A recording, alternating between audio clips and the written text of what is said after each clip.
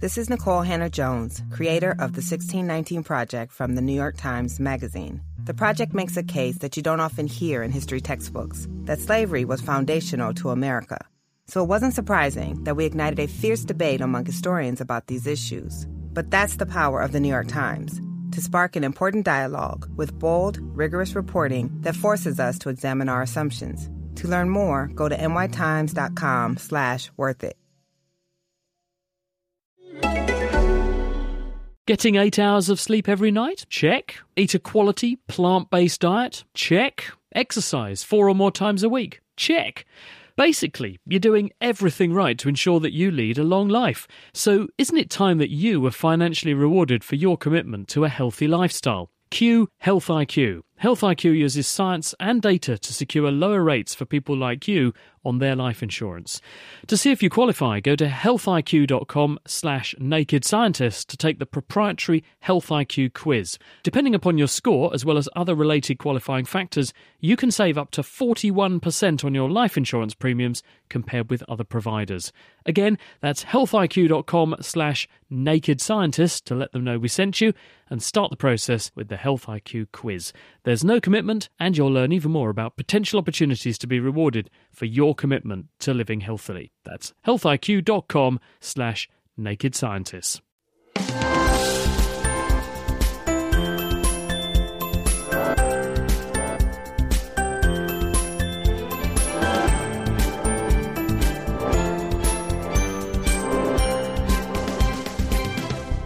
Hello and welcome to The Naked Scientists. This week we come to you with a special programme looking back at all the great science we've uncovered over the last year. And what a year it's been, especially for space science, with the Philae lander finally waking up on a comet and the New Horizons probe reaching Pluto 9 years after its launch. Of course, it's also been pretty exciting back on Earth too, with the discovery of a whole new species of hominid in September. And it's not all been about science news. From parasites to plastics, we've also been digging beneath the surface of science. I'm Graihagh. And I'm Connie Orbach, and this is The Naked Scientists. The Naked Scientists podcast is powered by ukfast.co.uk.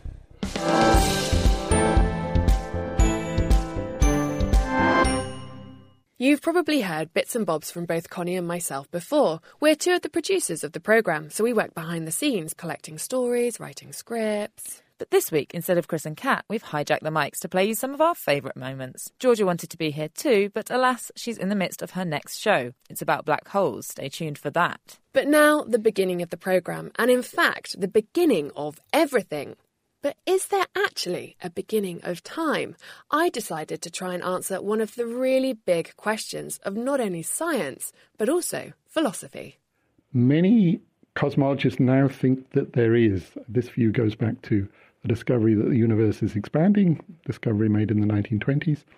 Logical implication of that is that there must have been a time when it was at minimum size, and that's what we now think of as the Big Bang. And on most views, that's the beginning of time. There's literally nothing before that. Basically, with the Big Bang, time was created. Time didn't exist before the Big Bang because, well, the Big Bang created time. Armed with the best physics in the 20th century, Albert Einstein came to a very similar conclusion with his theory of relativity, which states that time isn't quite the same everywhere. Planet Earth's hefty mass warps time. It's why the clocks on orbiting satellites run slightly slower, and why astronauts on the International Space Station return having aged slightly less. Although not by much, it must be said. That's an aside, but the big picture here is that space and time is warped by mass, and because all the mass in the universe would have been contained in something smaller than an atom, it would have brought time to a standstill. Ergo, the beginning of time is the Big Bang. Or is it? Well, there are cosmologists who think that the Big Bang wasn't really the beginning. What happened was that instead of collapsing like that, the matter bounced, and so people talk about the Big Bounce rather than the Big Bang. It's a cycle of bounces and collapses. So then that means time is infinite and there is no beginning of time if it's continually contracting and expanding, no? Yeah, exactly. The message I'm taking away is either you believe in the Big Bang and that before the singularity there was no such thing as time, at that massive expansion, that is when time was created, or you believe in the Big Bounce, and that means time is infinite and there is no beginning of time. Yeah, I think those are the two basic options. But of course, one of the nice things about science in general and physics in particular is that it has a delightful way of coming up with new options. So we can't be absolutely sure that something else won't come along. Time is infinite then, or it begins with the Big Bang. Simple. But where do cosmologists sit? Is there any evidence to support either theory? Roberto Trotto from Imperial College London gave me the lowdown. Up first was the Big Bounce. This picture is actually in doubt today because we now know that our universe is not going to recollapse. It is actually going to expand forever. Sorry, how do we know that our universe isn't going to recollapse?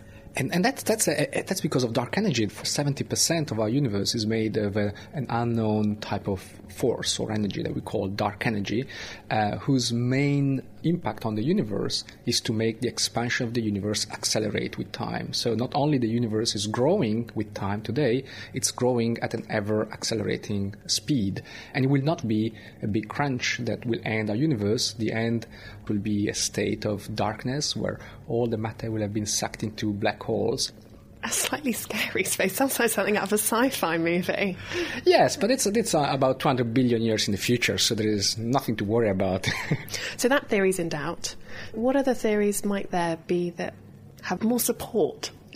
Some ideas are rather different. They postulate the existence of parallel universes, effectively. So our universe is made of 3 space dimensions and 1 time dimension, so it's a 4-dimensional universe. But what if there were additional dimensions that we cannot actually penetrate ourselves? 5-dimensional spaces and universes being sucked into black holes. This all sounds a little mind-boggling to me.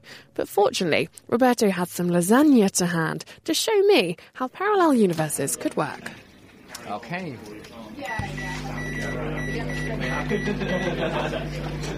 Let's give our parallel universes 4 minutes. So whilst this is quickly heating up, this is to demonstrate the various parallel universes. You've got layers of vegetable, because this is a vegetarian lasagna, I noticed. And then you've got the layers of pasta and cheese. So what signifies what here? The layers of pasta are going to symbolize and represent different parallel universes separated by something, which in this case is the vegetable filling. You'll have other layers which are just universes just like us, but they are separated from us across a 5th dimension, and that's the dimension where the stuffing resides. Oops.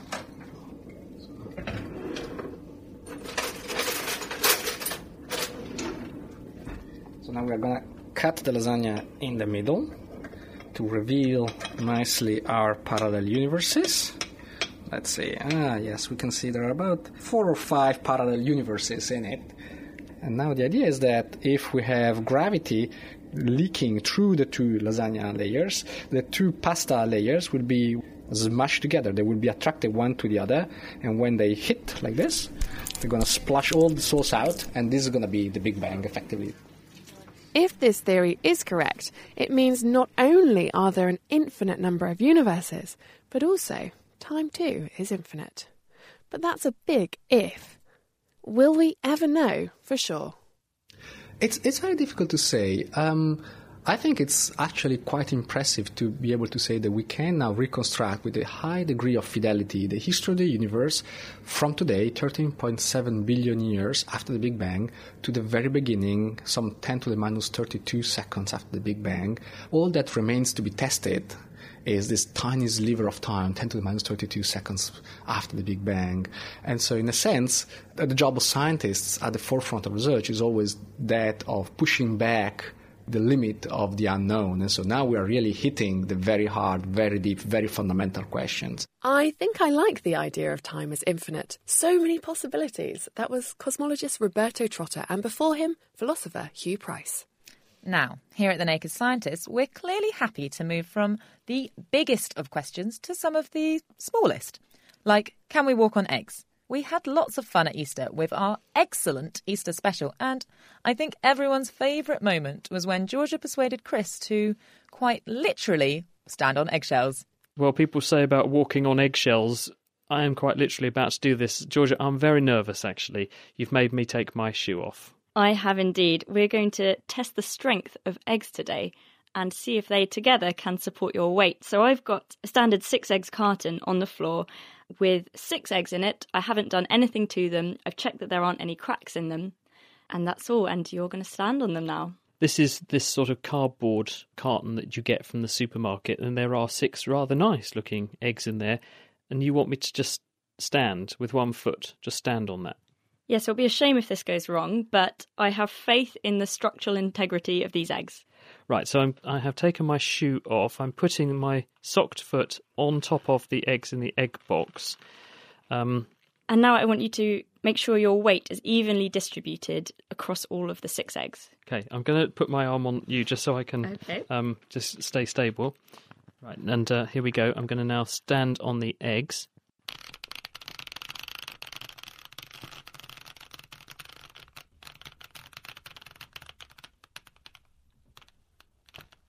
Okay, you wouldn't believe it, and I am very nervous doing this, but I am standing on one leg, on one foot, on a box full of eggs. I am genuinely doing that, and they haven't broken. I'm just as surprised as you, I think. And I am very relieved. I'm amazed, actually. I thought that my feet were going to go straight through them and I was going to have a very eggy sock. That's the amazing property of an egg. If we did this on their side, this wouldn't work at all. Do you want to try that, Chris? I'm not doing that, but let's just grab an egg. So these really are genuine eggs. They're not hard-boiled or anything. I can shake it. I can feel the sort of yolk and stuff sloshing around inside. So what's special about this that I can stand on it in that way? Eggs have a really good shape for this kind of compression.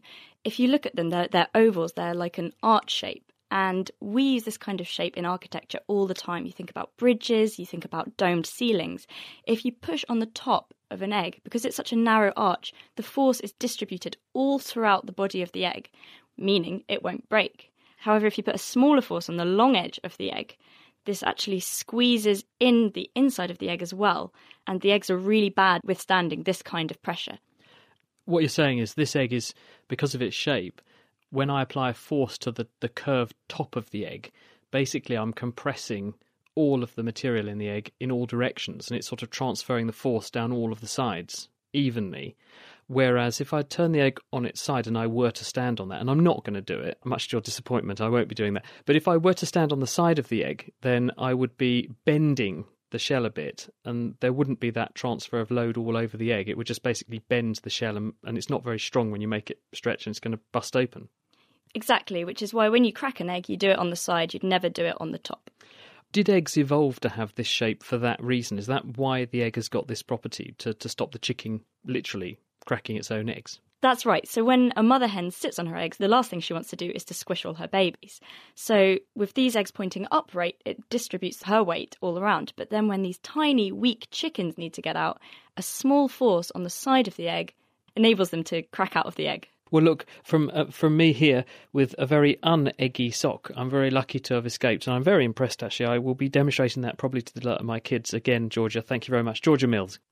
I don't think I ever saw Chris quite so nervous as he was then. You're listening to The Naked Scientist with me, Connie Orbach, and Graihagh Jackson. Now, as a Naked Scientist newbie, I've got to say I love working here. And it's not just because of the lovely team, though, of course, Graihagh, that does help. I should hope so. But my favourite part is definitely getting to go out and do exciting things for the show. And the best thing yet definitely has to be trying on the Mew gloves. Software designer Adam Stark let me have a go, and I felt like an absolute superhero. Hello? Hi, is that Adam? Yeah, come on, sure. My name's Adam Stark, and I am a software developer, and I've been working on the Mew gloves now for about 4 years, trying to turn all the rich data we get about your hand into music. At the moment, if you want to make electronic music, you're normally presented with a MIDI keyboard or some buttons or knobs or faders, but they're not very expressive ways of performing electronic music. The thing that's really, really expressive about people, more than almost anything, is their hands. And so we wanted to make a device that captures the expressiveness of your hands and uses that as a controller for making electronic music. I feel like the best way to explain this is if you let me have a go. Is that possible? Sure, I'll talk you through it. Okay, fantastic. What do we need to do first? So the first thing, we need to put the gloves on, and then we need to calibrate them for your hands, because everyone's hands are different. The gloves are black, thin, and feel very fragile. But actually, they're incredibly sturdy and designed specifically to be strong, flexible, and unobtrusive. They're wireless and even fingerless, so you can play other instruments whilst you wear them. But most importantly, they're covered in electronics. There are either 1 or 2 bend sensors, depending on the finger. So this detects the bend of your knuckles. Okay. So if you just feel the end of your fingers, you'll feel something hard there. There's like a kind of ribbon running down to my fingers, and that's a flex bend sensor. Yeah, that's a bend sensor. This part here, which is a little board on the wrist, detects the orientation of your hands. So it would detect sort of the roll of your wrist, and then if you move your wrist up and down or from left to right. And that's all of the sensors on the glove? In terms of the information, like going into the glove, those are the 2 things. So the bend of your fingers and the orientation of your wrist. But we have a couple of pieces of feedback as well. So we have an LED here which will light up. We can program that to tell you different things about the software, so you really don't have to look at the screen. After a bit more fiddling to get the gloves in place, it was time to configure the software to my hand. The first thing I'm going to do, I'm going to press calibrate, and you're just going to move your hand open and close and make sure you're moving all of your fingers, including your thumb, from fully bent to Okay, so open. clench them like a fist and then open them back out. Once the software knew the extent of the movement in my hand, we could program it to gestures. So Adam got me to make a few different movements, like a fist or a pointed finger, and the software remembered them, so it could later match them to particular musical commands. So what I've set up here is a way for you to play chords using the gloves. If you make a fist with your right hand, that will play a certain chord, and if you let go, it will stop. Okay. Now if you move to a different direction, make a fist, it will play a different chord. And so there's one out there, should be as well. Oh, this is so exciting. So I'm moving my hand in front of me, above my head, to the side, and Put one down. Yeah. There should be one over this side as well. That's to the left. To my left as opposed to So my now right. if you make this one again in front of you, now move on your left hand. The right hand here is now making a fist. So on the left hand, if you roll your wrist while you make the sound, you can control the tone of it there. Wow, I have so much power in my hands right now. Oh! Yeah.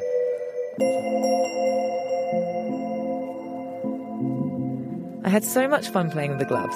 I can't imagine what someone with actual musical abilities might be able to do. Of course, I was far too distracted to manage an actual interview. So, sadly, the time came when I had to take the gloves off and get back to work. We allow you to combine together different movements. So you might say, if I'm making a fist and I'm rolling my wrist from left to right, that particular movement, we connect it to some piece of music software. Maybe it's the volume fader, or maybe it's the panning around the room, or it's the amount of reverb. And so they were originally a tool for imaging, but you have many other people using these gloves as well, is that right? That's right.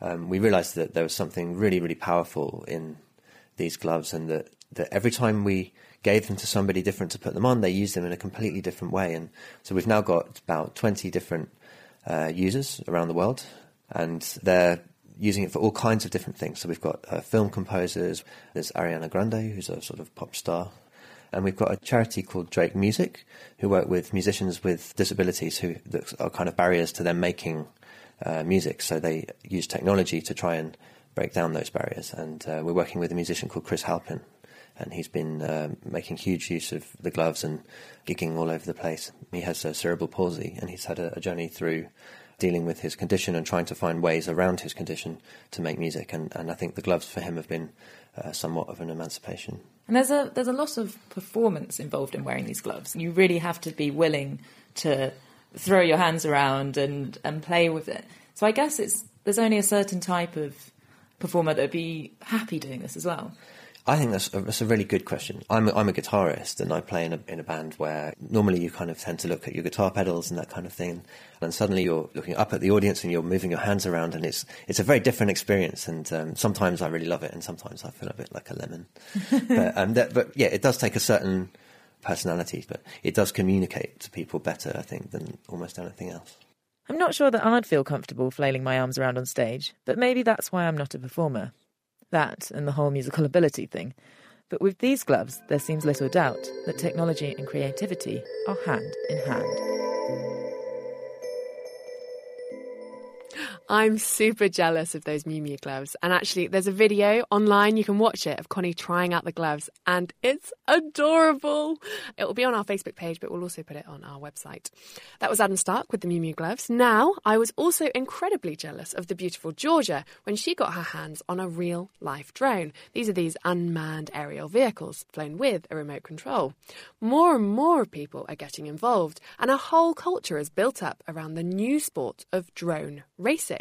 So Georgia went along to try her hand at it with drone racer Simon Vans Kalina from London Hackspace. Drones themselves, as a thing that you can buy, a consumer product, are only a few years old.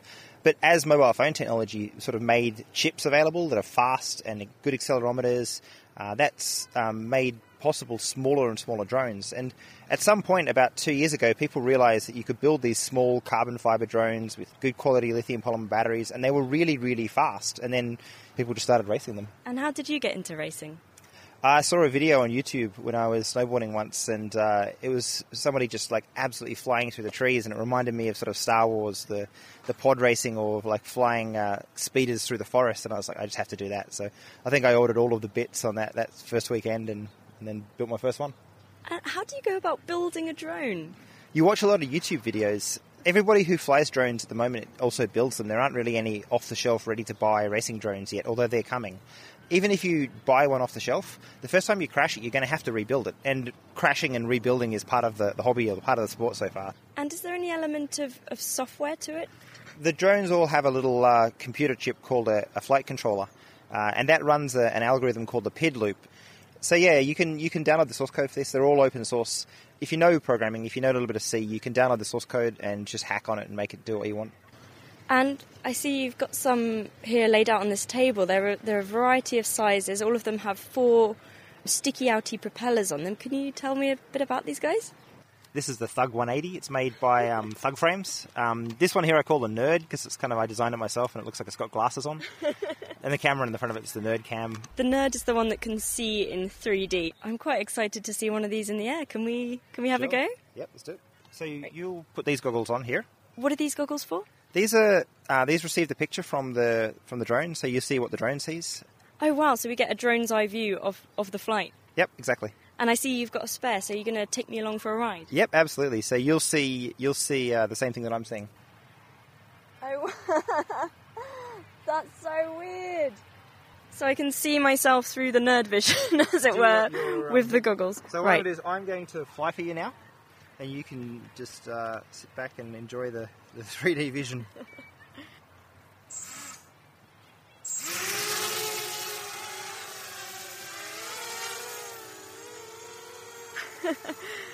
So we're just hovering in the air now, taking a look at...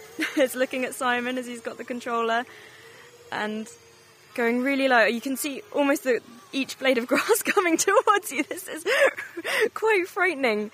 I wouldn't recommend doing this on an empty stomach, to be honest. So seeing yourself through a drone as it's flying towards you has got to be one of the strangest experiences. Can I trust that you're not going to fly this thing into me? Oh, it's coming very close. Almost felt the breeze there as it flew past. Really picking up speed now, zooming along the ground. And oh no! I had a 3D crash. Let's go and see if it's okay. Is it all right? It's robust. I tell you, Avatar's got nothing on this. It's great, isn't it? A live 3D drone crash. It's amazing. Yeah. When is drone racing going to be in the Olympics? Oh, soon, I hope. It's so much fun. There's so many leagues starting up. There's a big one in the US called the Drone Nationals, which is bringing together the best pilots in the world. And And it's an amazing spectator sport too, because everybody brings their goggles and everybody watches everybody else's race from the first person. So it's like you know, imagine going to the Formula 1 races, but everybody can see the view from the driver's cockpit the whole time. So it's really fun. Is it all fun and games with these drones? Is there any other applications people have been looking into? We know people that are putting infrared cameras on drones to do search and rescue. So if there was somebody, you know, a hiker lost in the forest, Amazon's talking about using drones to do deliveries. I personally can't see how that's going to work. I don't think it's going to work in London. It's very hard to find somewhere you can safely drop a package off in London. Is there any chance that people could hack into drones? Sure, absolutely. I mean, I saw a tweet the other day that one day we'll see a news drone chasing a police drone that's chasing a pirate drone that ripped off an Amazon drone. Like, we use frequency hopping and encrypted radio already so that we don't have to worry about people taking over our drones, but our video signals are still analog. Like, when we're flying, anybody can pick up our video signals.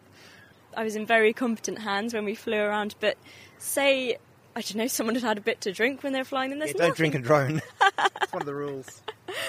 So can you program a drone? Yeah, so there's a piece of software called Nodecopter, which lets you send commands to the drone using the same programming language that they use on the web. So if you know JavaScript, you can basically program a Nodecopter to take off, hover, turn right, turn left.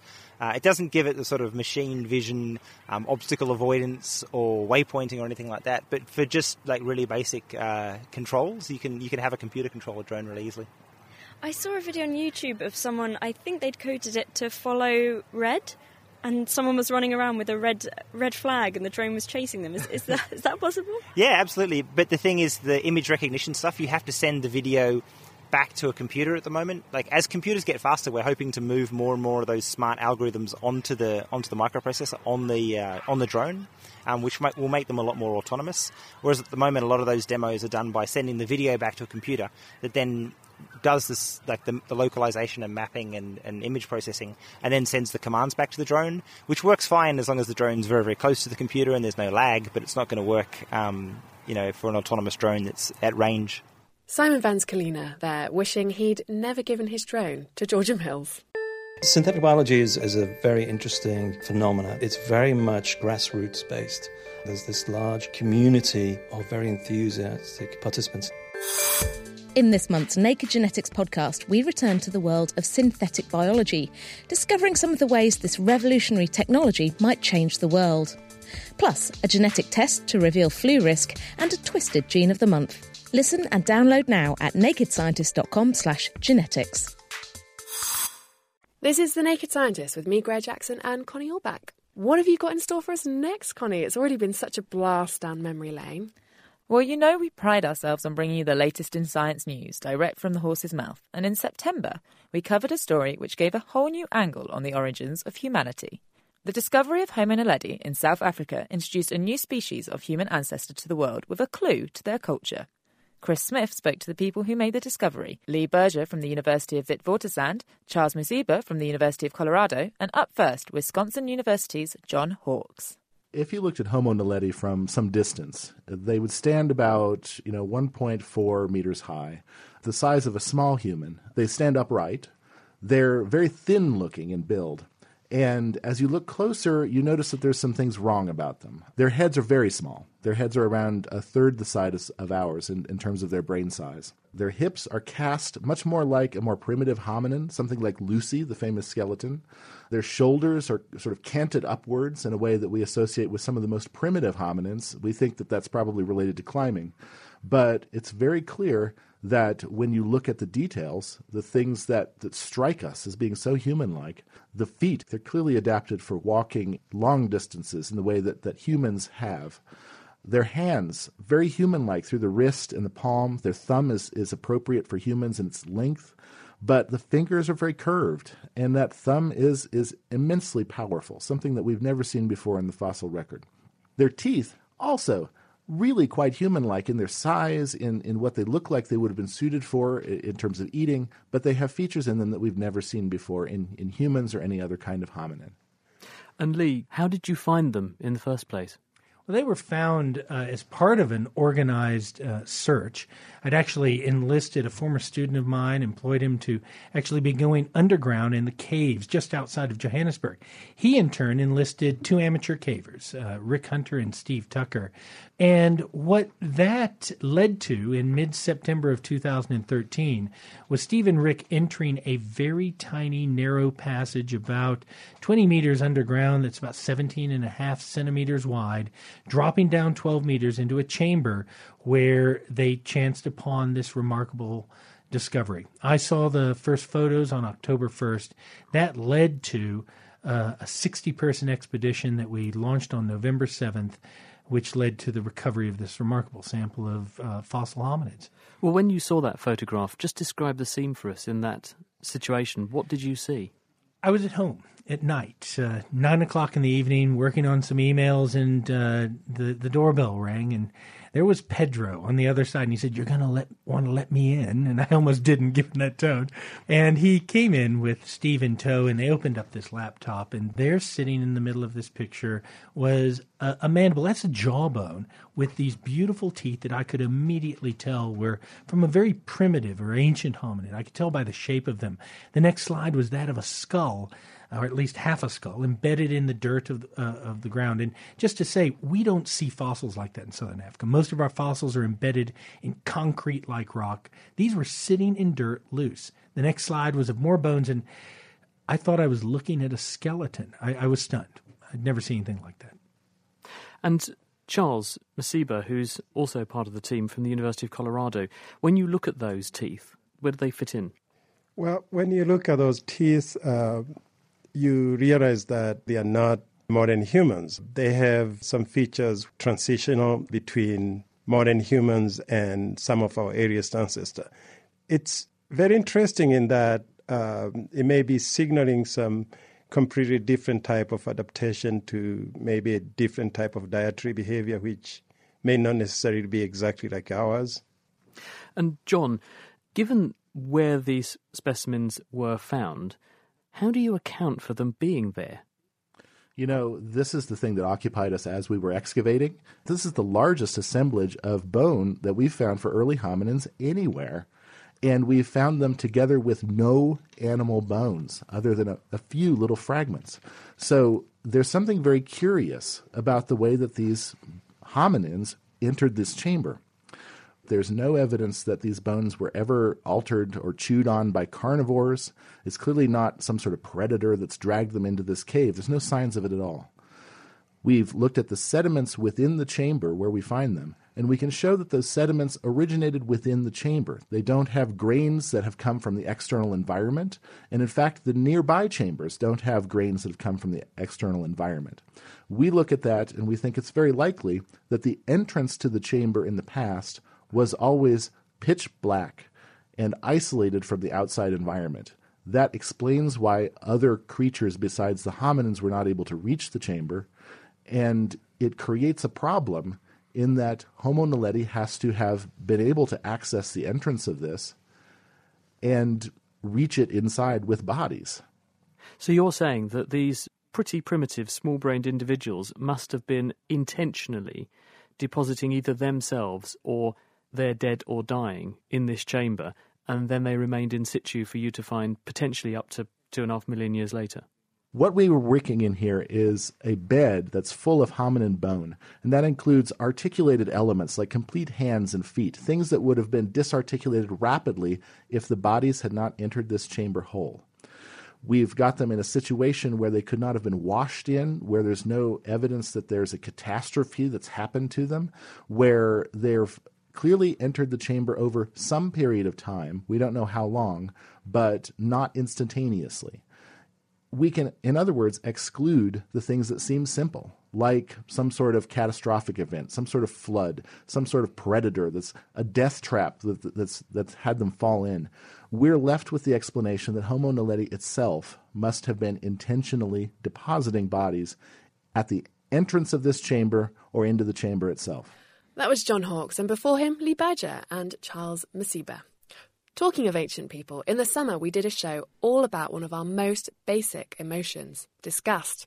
At the time, Ginny claimed she was really interested in why we need to feel disgust, but I've got a feeling she just really wanted to do this experiment with Kat. Now, Kat, I've got a little experiment to try out on you to see how easily you're disgusted. Okay. And our intern James and our guest Alison, who are also here in the studio, are going to join us for this. Does anyone like chocolate spread? Kind of, yeah. I've got a well-known brand of hazelnut and chocolate spread. Very delicious. So who would like some chocolate spread? I've got some spoons here. Anyone like to try some? Yeah. Happily. Sounds good. Okay. Now, I'm not going to hand you the pot because, I mean, you can't eat straight out of the pot. That's not allowed. So all you have to do in order to eat some of this delicious chocolate spread is eat it out of the thing that I am currently passing to you. So do you want to just tell everyone what you've got there? Okay, so what I've just been handed is a disposable nappy that's full of Nutella. Now, I'm not a mum. Thanks for the spoon, Jenny. I'm not a mum, but I am a very proud auntie, and I have seen nappies with this kind of content, and this is just... I mean, this is revolting. It's chocolate spread. You know it's chocolate spread. You can probably even smell that it's chocolate spread. But it kind of, it smells kind of poopy. Is anyone willing to try it? What about you two? Yeah. Oh. This is a completely clean nappy. I promise it was a clean nappy. I bought them today. But it looks pretty disgusting, isn't it? Oh, Alison, you're trying it. How does it taste? It tastes like chocolate spread. But did you feel anything when you were sort of digging in with the spoon? Or I can't do was it it. okay?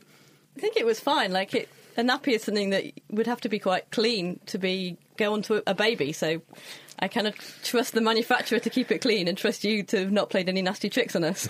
And James, how about you? It tastes fine, but it definitely still feels slightly strange. I'm slightly not regretting it, but definitely wouldn't do it normally. I actually feel physically sick. I'm not going to do that. Sorry. So that's really interesting. We have one who found it absolutely fine, one who sort of managed it but it felt a bit weird, and Kat who just flat out refused to even try it. I can't. I can clean up people's puke. That's absolutely fine. Poo, I can't deal with it. Ugh. I think I would have been with Kat on that one. There is just something about it that is utterly disgusting. I'm not sure I could eat Nutella from a nappy either. So let's go far, far away from that thought. In fact, let's go so far we're almost on the edge of our solar system. In August, I did a whole hour on everyone's favourite planet/not a planet, Pluto. And as part of that show, I wanted to look into the cloud of dust that Pluto is part of. The Kuiper Belt. Scott Thomas was kind enough to show me around the skies at the Institute of Astronomy. Excellent. Safe. Okay. Light. Oh, wow. The real claim to fame for this telescope was that it nearly discovered the planet Neptune. Nearly. Yes, nearly. So the story goes that John Couch Adams, who is a famous astronomer who worked here at the observatory, he was an undergraduate at Cambridge, and at the time the planet Uranus had been known, and there were irregularities in its orbit, so it wasn't moving in the way that people thought it should. And the obvious explanation for this was that there was something out past its orbit that was speeding it up and slowing it down. And John Couch Adams got wind of this idea. He spent his entire summer holidays just trying to calculate the position of this planet. And they lost. Yes. Unfortunately, the French, they took their calculations, they opened up the telescope, and I think within an hour they'd found it. They were both lucky and they had slightly better maps, I think. So to me it kind of looks like scaffolding, where is some elaborate scaffolding on a slant. Where is the actual telescope? The actual telescope is the bit right in the middle there, and you can see the eyepiece down the bottom, and then at the top we have a very sophisticated lens cap, which at the moment also includes a plastic bag to keep it dry. So you say the lens cape is on the bottom. Does that mean you lie on the floor to look up through it? Yes, you do. So there's a big observer's chair here, which is a sort of wooden structure that extends out to the side of the room, and it rolls round. Do you get a duvet as well on a pillow? I've often wondered about this because I can imagine in the middle of winter it must be freezing, and the middle of winter is the best time to observe, so I imagine you'd wear some pretty heavy-duty clothing. I think you should go and sit down. I'll open up the slit. Oh, wow. So the whole roof is moving, and with it, the slit is moving round to meet my every need. You adjust the focus just sort of by pulling this bit in and out. And it really is very difficult to stress just how much easier it is doing this on a modern telescope. I'll be honest with you, I have no idea what I'm looking at the moment. We need a star chart. We do need a star chart. Anyway, that's sitting nicely in frame there.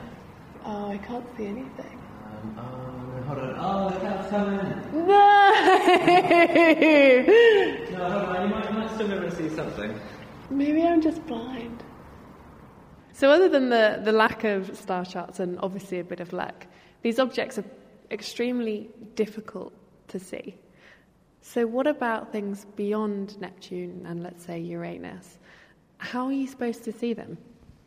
With a telescope this big, it's very difficult. And in fact, I think what a lot of people don't realise is just how small these things are and how dim they are. So to spot these things, you need a very large telescope, you need a very high-resolution camera, and the tricky bit actually can often be you need a long, what we call an integration time. So doing astronomy is kind of like trying to catch raindrops in a bucket, where the raindrops are the photons, the raindrops are the light. And you can make your bucket bigger, which is using a bigger telescope, or you can leave the bucket outside for longer, and that's the integration time. That's the time that you look at something. So this means that while we can get really gorgeous pictures of things like other galaxies that we know stay very still in the sky, an object that's moving or an object that's faint, that we're not really sure what we're looking for, can be a lot harder. The stuff beyond Pluto, then, it's known as the Kuiper belt. What is it? And if it is so dark and doesn't reflect much light and is really hard to see, how did we discover it in the first place? So the Kuiper belt is, well, you know the asteroid belt, right? Yeah, the group of icy blocks just beyond Mars, yeah? Exactly. So the Kuiper belt is the edge of the solar system version of that. Just like the asteroid belt is made up of all these chunks of rock that never really made it to form a planet, the Kuiper belt is the stuff beyond Neptune that never really made it to form a planet. So as for the question of, I guess, how do we know that this stuff is out there? Dwarf planets like Pluto, these planets we can see. Unfortunately, you can only see them with a bigger telescope than this one, obviously, which is why a lot of them weren't discovered until relatively recently. Smaller objects are trickier, but we do have some information there because even if they're very small and very faint, one of the really interesting things about the Kuiper belt is that sometimes things fall inwards from it. Fall inwards? I'm sure you'll be aware that there are some very famous comets, for example, Halley's Comet. Comets like this they're called short-period comets. They're thought to come from the Kuiper belt. How did it suddenly go from an object to becoming a comet? One of the really interesting things about all this stuff out there beyond Pluto is that because it was formed when the solar system was coalescing and was in its infancy, it never necessarily had the chance to settle down into stable orbits. So a lot of the stuff that happens out there can be quite chaotic. Perhaps you get a big object passing through that perturbs these things and sends them swinging in towards the center of the solar system. Perhaps something happened early in the solar system's formation that sent these things out on very long elliptical orbits. And perhaps this is why we see them coming past every so often. It was really amazing to see the whole roof open up above your head. That was Cambridge University's Scott Thomas.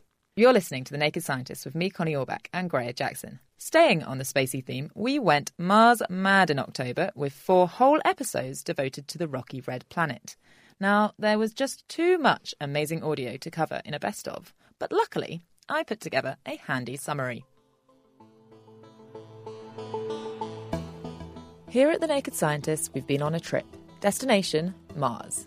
We've learnt what it takes to be an astronaut, from stomach-churning training. Expect I look like a Bernard dog. I can feel my hands really pressurised. Oh, it's difficult to lift my hand. That feels like you've done the biggest roller coaster ride ever. To the hundreds of silent workers who put our heroes in space. You've got the engineers who design these things, there are the people who built it, there are the medics, there are the doctors, there are the lawyers, there are the people like myself looking after the education programme. The list is truly endless. 10, 9, 8. But even the bravest astronaut may still quake in their boots when they hear of the journey conditions. Oh, blimey, 2 weeks without a shower? Well, imagine turning off the gravity and turning on the shower. Water would go flying everywhere. So if you want to take a bath, it's going to be a sponge bath. Oh, and all the other hazards. Probably the main consideration is the radiation environment. We're leaving the protection of the Earth's atmosphere, and you are then subject to the full force of solar wind and cosmic radiation. We're well aware of the effect of radiation on the human body. It does not do nice things, and you've got to fly through that for 9 months. Once there's a whole host of new problems, especially if we want to stay for a while.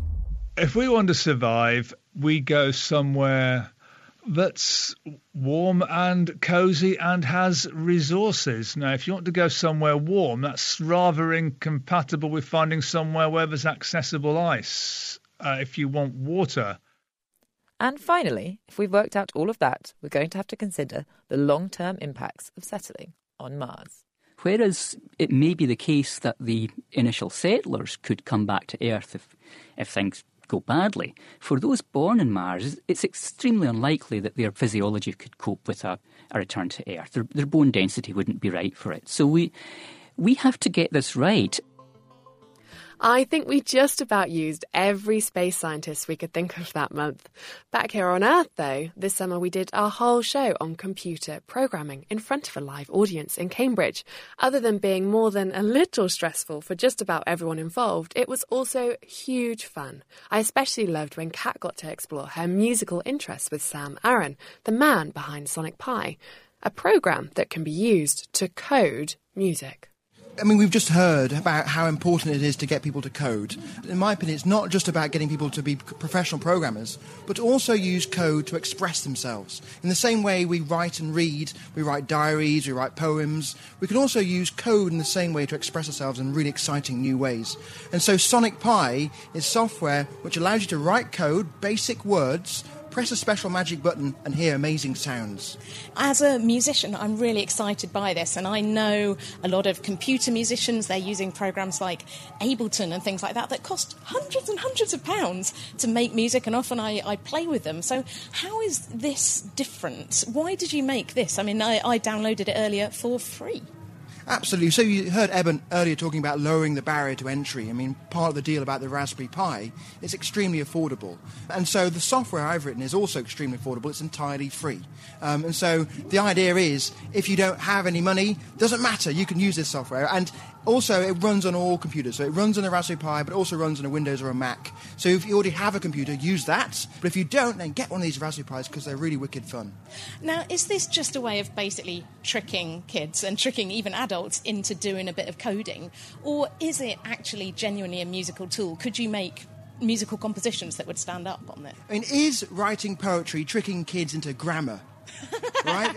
Clearly not, right? So this is not tricking people into writing code. Code is an amazing expressive form, and it's just showing people that potential. And yes, Sonic Pi is a new musical instrument that you can use today to perform in nightclubs and venues to make music, and it's a lot of fun. Right, and well, enough talking about it. Let's see it. So we've got a computer screen set up. We've got your little Raspberry Pi, sort of naked circuit board sitting there. Yep. And on the screen, I can see just some lines and lines and lines of code. They look like words: sleep, bit crusher, saw, sustain. What is this? So I'm showing you here one of the examples. So when you start up Sonic Pi, you have a help system. Help system contains a bunch of examples. This is one of the pre-canned examples, just to show you what you can do with the system. So should we hear it? Yeah, go on, let's play something. Let's give it a go. Right, so we're getting some like dance music here. This is all generated in real time on the Raspberry Pi using lots of fancy mathematics to make the sounds. The synthesizers are all real time generated. So this little Raspberry Pi is an extremely capable machine. It's able to do this. So I use this same system to perform on stage in nightclubs. That is incredible. I mean, I kind of, it's kind of pumping. We're all like, yeah, come on, hands in the air, people. They're going wild. Reach for the lasers. Calm down, people, calm down. Never thought I'd say that on the radio.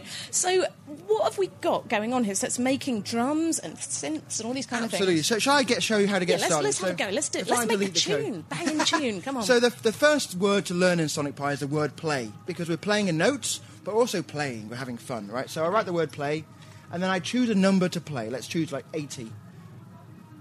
We hear a little beep, right? That's it. That's your first program. How easy is that to write?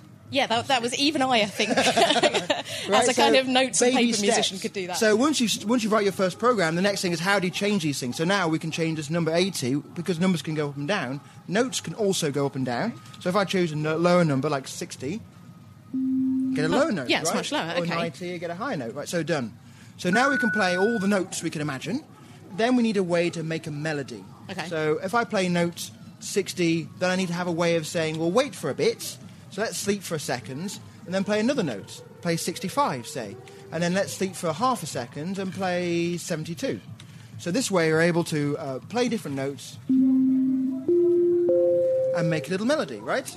Oh, I like that. At this point, with these two commands, play and sleep, we can play pretty much all of Western notation. So if you take any Bach or Mozart or Beethoven, with two commands, you can reproduce those things. It's not slamming beats yet, but we've already done classical music. Okay. Can we make it a bit more funky? Can we get it kind of going? The next thing we need to do is once we've got play and sleep, we need some programming structures to help us to manipulate this stuff. So I've invented something called the live loop. And a live loop is just a thing which can loop, right? So let's play a sample loop amen, which is an amen break. Is that the amen break? Yeah. Very well known. Sleep for the one length of that sample. That's what drum and bass is made of, fans. So now we've got this loop going round. Okay, but whilst it's playing, I can now change the rate, say, to be half. And now we've got it at half, and I can bring it back up to 1 again. And I'm just changing one number here. Let's go reverse, -1. Let's add some bass. Okay. And then let's add some slicer to slice the volume in and out. So I just choose where to start the slicer and where to end it. And so just by adding a simple piece of code on top of another simple piece of code. I think we've got a number one hit here already. I mean, it's fairly boring and repetitive, but there you go. Well, I mean, that's what dance music is. Exactly. You have to be able to dance to it, you know? So you say it's fairly boring and repetitive, but we've only got 9 lines of code here. How long would it take someone like me to actually make a tune, a kind of a song with a beginning, a middle, and end, some structure? It depends on how complicated your tune will be. I went to a school in Newcastle, Benton Park Primary School, where they have a Sonic Pi orchestra, and they've been teaching themselves, the kids have been teaching themselves, and the primary school kids have been teaching their local teachers how to do this stuff. This is 10-year-olds. Okay, so you just need some time and some creativity and some fun and some patience. In a few days, you can get the basics down, and then depending on how much time you want to put into it, in the same way if you want to learn the violin, how much practice you put into it, you can get to do some wicked things pretty quickly. And is there transferable skills from learning to write this kind of stuff? Absolutely. This system is written in the same language that Twitter was originally written in, using exactly the same structures as Twitter was originally written in. So absolutely, and all the UK government work is all written in the same language. It's a language called Ruby. Also boring and repetitive. Absolutely transferable, yeah. But code is not boring. It can be repetitive, but the computer does the repetition, not you. So we're going to have a little bit of time now. I want you to show me what you can do. Come on, okay, let's. Because you play in nightclubs, don't you? You've played this stuff out, and people do dance to it. Absolutely, yes. So let's choose one of the examples of the way to start. So this is an example called Tilburg. So this is going. So I've got my basic tune round. It's very hard to play with that. I can't fully hear myself. Normally the beats are bashing out. Right, so I can turn the randomization off. I mean, I do like my house music, and this sounds pretty good. It's nice, yeah. So I start and stop it. Sorry, I made a mistake. So you can make mistakes all the time. That's totally fine. Right, so turn off bits. Turn off the bass drum. And then get the rhythm going again. Kick. And then drop the kick in again. and off we go. So all I'm doing there is editing some very simple lines to make that happen. So it's called Sonic Pi, and people can go home and have a go. Thank you very much. That's Sam Aaron, computer scientist from Cambridge University. Now, music clearly makes great radio, and for a naked scientist, it doesn't get much better than music composed from science. This ideal experience came to Chris earlier this year with a process called data sonification, which turned the measurements from the experiments that uncovered the Higgs boson into a piece of music.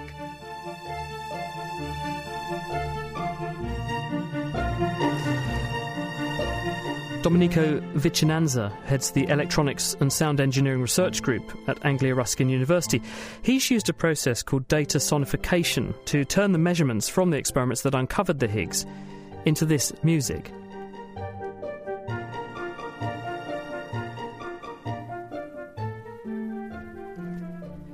It's beautiful.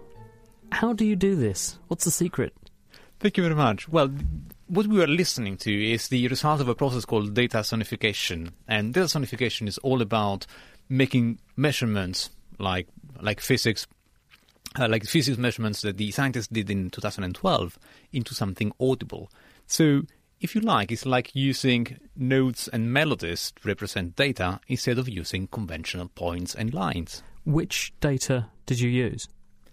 So in this case, we use energy measurements that were taken by physicists in 2012. So what we are listening to is the distribution of the energy going from really low to high energies when the Higgs was actually discovered. I see. So when you see a collision happen, those recordings that were made in the detectors at CERN, they've given you that data, and you've done something to it to turn it into a tune. Exactly. So, and what we did to the measurements was mapping them, was basically associating to each single measurement, in each single number, a music note using an algorithm, so a set of rules that are actually linking the data to the music notes and giving a melody. There's only a small number of notes, but the energy levels must have been a continuous variable. It must have been over a huge range. So how do you turn something with many, many, many possible energies into a discrete number of musical notes? So what we did was actually using a mapping process that was compressing the range of the energy variation to a certain number of octaves in music terms. And we decided that beforehand. So we had an orchestra, so we had instruments able to play really low notes like double basses, to instruments able to play really high-pitched notes like flutes and piccolos. And so we decided beforehand what was our range, or energy range in sonic terms in some way, and we did the mapping. You've got a real kind of orchestrated piece here, though. It's not just individual discrete notes. So how did you then add the extra layers of orchestration? Did you apply one rule for one set of instrumentation, then another set of rules for another, and then get something that sounds good? So the way I actually did that was indeed a possibility. So what I prefer to do was taking the energy measurement and create one single long melody, really long one. And then I was listening to it, and I was extracting pieces of this long melody that was sounding particularly nice or was particularly suitable for an orchestration. And then I, as a composer, what I like to do was actually using the right pieces for the right instruments. So, and I actually started working, trying to imagine how these little pieces could layer on top of each other. And I worked on my orchestration to tell a story. And the story I wanted to tell was how the discovery happened. So working from low energy, low frequencies, double basses and cellos at the beginning, and having it building up with woodwinds and with horns, sustaining the melody, and finally the big discovery. Did CERN like it? They did, actually, yes, they did very much, and they actually used the piece as a soundtrack for the video of Atlas, which is one of the experiments and the source of data I actually used. Wonderful. Could you use the same technique to do other data? Presumably you could. Indeed. So data sonification is a really, really general technique that maps measurements to numbers. Actually, measurements to music notes, so we can actually use it to represent whatever we like. For example, I was recently involved in a research actually using data sonification to help doctors to discriminate between healthy and potentially dangerous cells in cancer.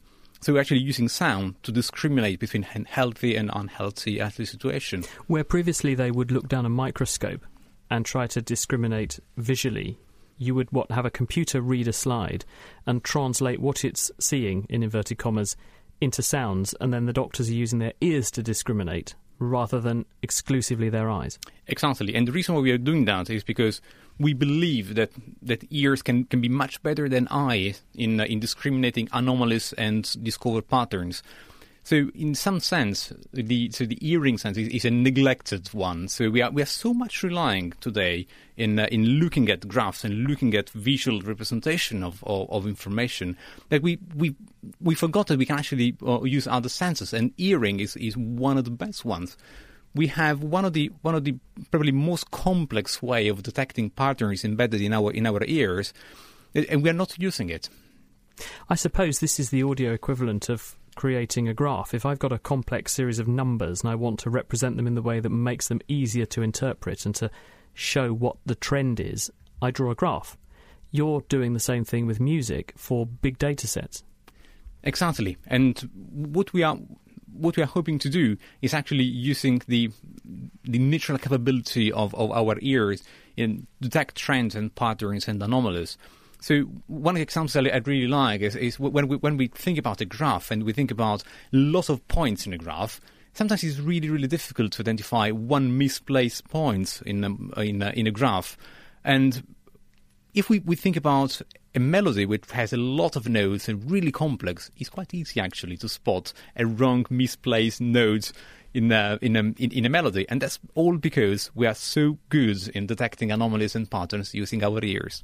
Domenico Vicinanza from Anglia Ruskin University. There are no wrong notes in your composition. It's beautiful, and here's a little bit more to listen to. You can catch the rest on the Naked Scientist website. We'll put a link there to it.